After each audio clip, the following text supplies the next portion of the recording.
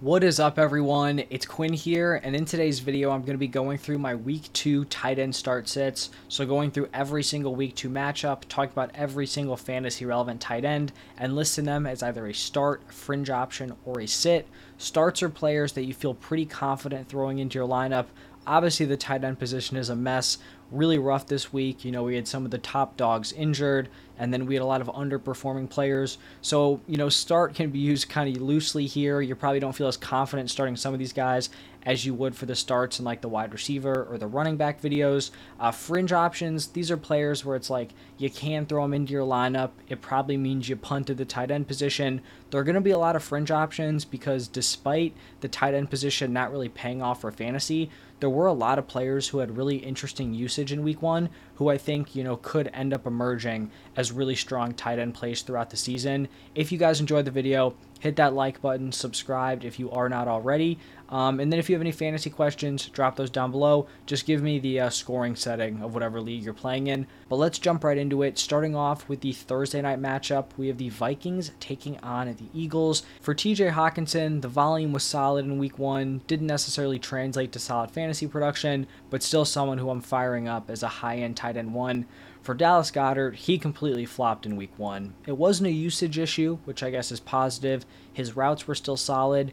I just think you're going to get a few of these games with Dallas Goedert. Like if you drafted Goedert expecting that he would be like this ultra consistent, high volume tight end, you probably made the wrong pick. He's the third weapon on an offense that's not overly pass heavy. He's on a strong offense, which can give him some touchdown upside, but I think he's just more of a weekly back end tight end 1. So I think he's someone you start. He's better than a lot of other options out there, but he's definitely not someone that you should be like expecting elite production from week after week. But obviously you're expecting more than than nothing he gave you in week 1. Moving over to the Packers-Falcons matchup, I have the Packers' Luke Musgrave listed as a fringe option. In his first game of his NFL career, had a 77% route participation. He actually led this team in routes, which is pretty impressive. Targeted 4 times, caught 3 of them for 50 yards. Almost got into the end zone, was tackled I think on the 5. He had to fall down to get the ball, but he was completely wide open. So I think Musgrave is someone who's going to become more and more interesting throughout the season, but I think as early as here in week 2, he is someone who technically could be thrown into your lineup. You probably don't feel great about it, but I do think he is startable. And then for the Falcons, I'm going to go with Kyle Pitts as a start here, and I can already feel people not liking this listing here. I know people really, aren't huge fans of Kyle Pitts. They probably think he should be a fringe option or even a sit.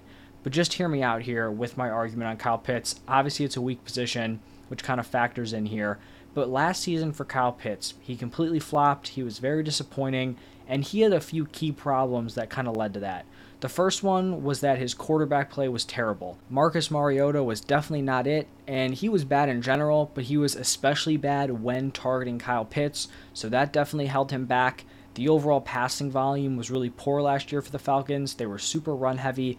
And then also his route participation wasn't that great. It's not like the pass attempts were super low and he was, in on pretty much every route. He was in on 3/4 of the routes, which is fine, but not in a low volume passing attack. So now shift over to 2023. The quarterback question is still up in the air, but I don't think it can get worse than Marcus Mariota. Desmond Ridder seemed fine here in week 1. Obviously, he didn't throw it a ton. The passing volume is still going to be a concern. We just got to accept that. They're going to be a low volume passing attack, but it's not going to be 18 pass attempts every single week. That's just impossible. They're probably going to be somewhere between the 25 to 30 pass attempt per game number when we're looking back at it. So that's something we're just going to have to deal with here. But I think what was really positive for Kyle Pitts was that his route participation was really strong. He had a 91% route participation. He ran 20 routes on 22 dropbacks. That is great usage at the tight end position. And then I just think when we're looking at these tight ends who, are not locked in to be the top 4 or 5 tight ends, the talent and big playability of Kyle Pitts, I think, just elevates him above a lot of the other players in the fringe tier. A lot of these guys in the fringe tier, you're hoping they go 4 for 40 and score a touchdown. Kyle Pitts has elite upside week to week. Obviously the volume's not going to be there consistently, but I still think he's someone who's regarded as a back end start. And I just think we need to see a game with high volume, because then I think we'll start to see people really come around on Drake London and Kyle Pitts, and not even like high volume, like 40 pass attempts. I'm talking like 30 pass attempts, which is not crazy for an NFL team. Want to see one of those games, and then I think these guys can kind of start impressing from this Falcons, target room.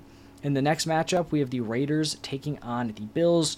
The Raiders are pretty much rolling out a tight end committee here with Austin Hooper and Michael Mayer. Completely uninterested in both of those guys. For the Bills, I think the usage was pretty promising, honestly, for both Dalton Kincaid and Dawson Knox. Kincaid had a 76% route participation in week 1. Dawson Knox ran just one more route than him. So they were on the field together a ton. I mean, pretty much 3/4 of the game. And from week 1, that is a very strong starting point for Dalton Kincaid to have. I'd like to see him used a little bit more down the field. He was used kind of a low A-dot option. I do think he has the ability to stretch the field, especially at his size.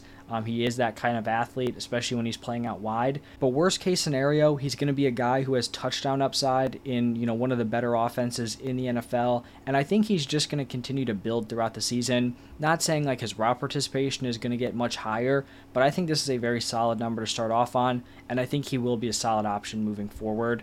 In the next game, we have the Ravens taking on the Bengals. I'd be expecting Mark Andrews to make his season debut here in week 2. If he's playing, you're obviously firing up as a start.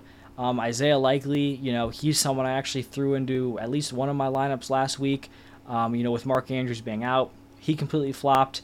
It happens. If Andrews misses again, we'll just kind of have to reevaluate and see what that looks like. For the Bengals, I have Irv Smith listed as a fringe option.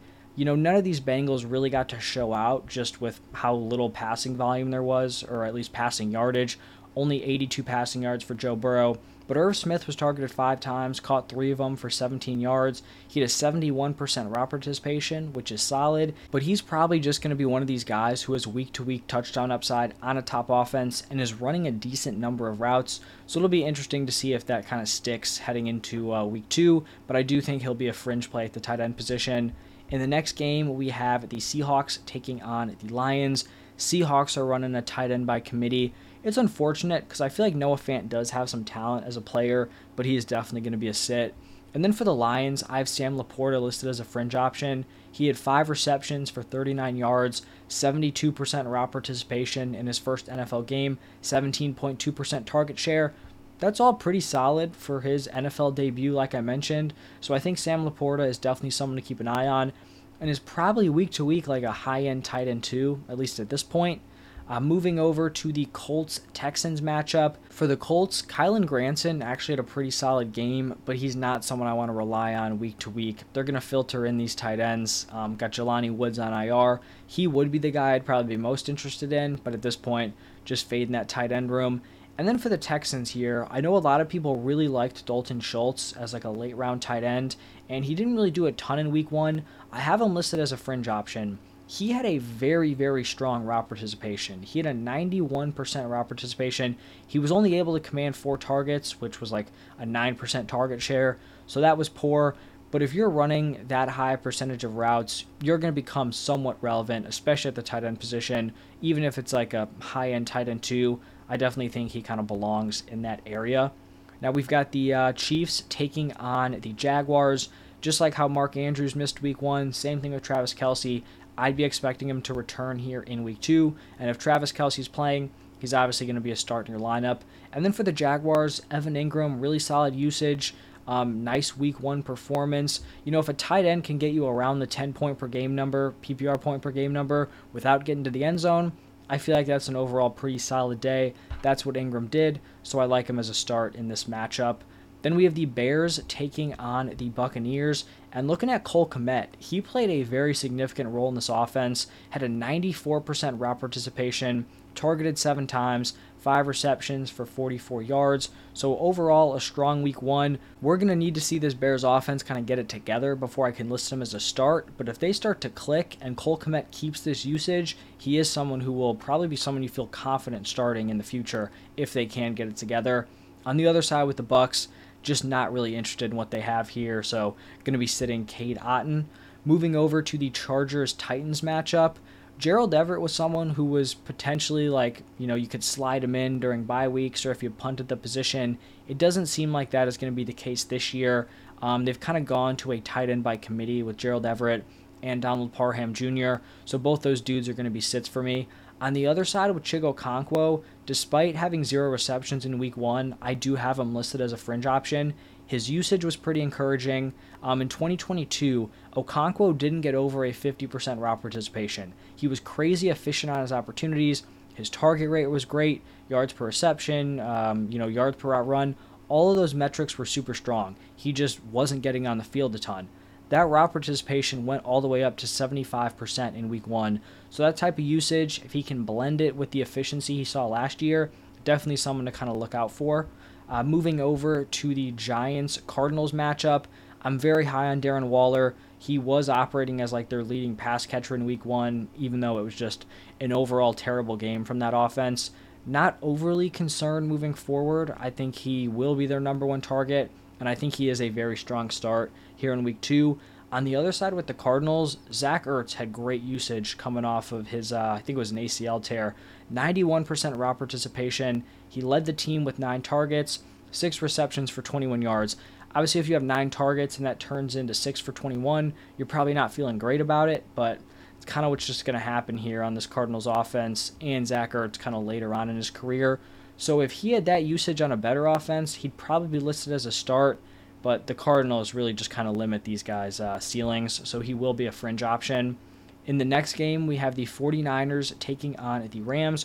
George Kittle didn't do anything crazy in week 1, but that's kind of comes with the territory. You have a lot of mouths to feed. Brandon Ayuk, Deebo Samuel, CMC. George Kittle is going to have a few boom games. Wasn't super high on him coming into the season, but I still think he's someone who's a weekly start. Like if you drafted him, you spent that premium capital, you got to have him in the lineup because you can't miss out on those boom opportunities. On the other side with the Rams, Tyler Higbee had a pretty quiet week 1 in terms of his targets, only drew 3 of them, but he had an 85% route participation. I wouldn't be surprised if he was more involved here in week 2.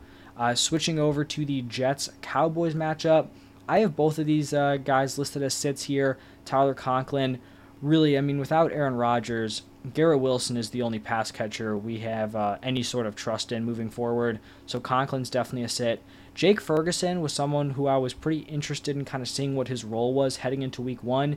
He commanded 7 targets, which was very impressive, but he only had a 54% route participation, and it's not like he made the most of those 7 targets. Seemed like him and Dak were a little bit out of sync. If that route participation grows, he becomes interesting, but I can't rationalize starting a tight end who's, pretty much only running routes on like half of the dropbacks. Next up is going to be the Commanders taking on the Broncos, and for the Commanders, I have Logan Thomas as a fringe option. It seems like he always just makes himself somewhat relevant at the tight end position. You never feel great starting him, but you can kind of throw him in there. 76% route participation. He actually tied for the team lead with 7 targets, a 24% target share. I don't think he's going to see that type of volume week after week, but if that route participation stays the same, he is someone who's at least a little bit interesting.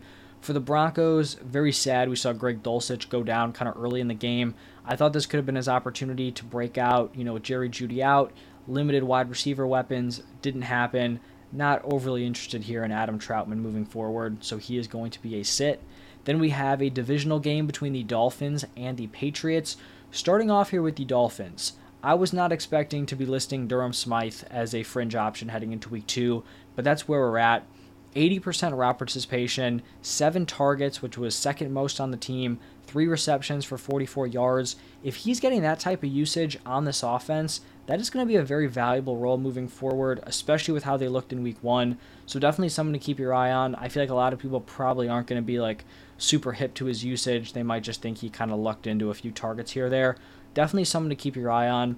On the other side with the Patriots and Hunter Henry, 72% route participation, which is solid. I don't think it's great. Like, that's not going to have me lunge him into like a, clear start. just because that's not elite usage, but 6 targets, 5 receptions, 56 yards, and a touchdown. He was actually the highest scoring week 1 tight end. I obviously don't think the Patriots are going to have that crazy high passing volume, like 50 plus pass attempts per game. But I mean, Hunter Henry is clearly going to be a factor in this offense moving forward. And Mike Gesicki really didn't eat into his opportunities a ton. You'd like to see him, if you wanted him to be a consistent starter, be like 80+% route participation. But, you kind of take what you can get at the tight end spot. Moving over to the first Monday night game, we have the Saints taking on the Panthers. I have both of these guys listed as fringe plays. Kind of a quiet game from Juwan Johnson, 3 for 36, but he had an 84% route participation, which is really strong. That sticks. He's definitely going to have some better games ahead. Then we have Hayden Hurst. He led the Panthers with 7 targets, turned that into 5 for 41 and a touchdown. 64% route participation, not ideal. Maybe he builds on that heading into week 2, considering there's not a ton of great weapons on this team. He's one of the only guys that kind of found some success and some chemistry with Bryce Young. So we'll see. Hopefully he can build on it. But right now, people may see that stat line, want to lock him into your starting lineup. I do think he's playable, but not someone who I'm like overly excited about locking in there. And then the final game of the week, another kind of a dual fringe matchup here. Browns taking on the Steelers. So for David Njoku, he had a 74% route participation, which is fine. For him to really hit a ceiling, you would have liked to see that number be higher. I just want to see a strong Deshaun Watson passing game before I feel overly confident in Njoku. Like, I think if Deshaun Watson returns to pre-suspension form, then that 74% route participation is fine, and could make him very interesting for fantasy. But if Deshaun Watson is the same guy we saw last year, and Njoku's in on 74% of the routes, that's not really something I'm overly excited about for fantasy.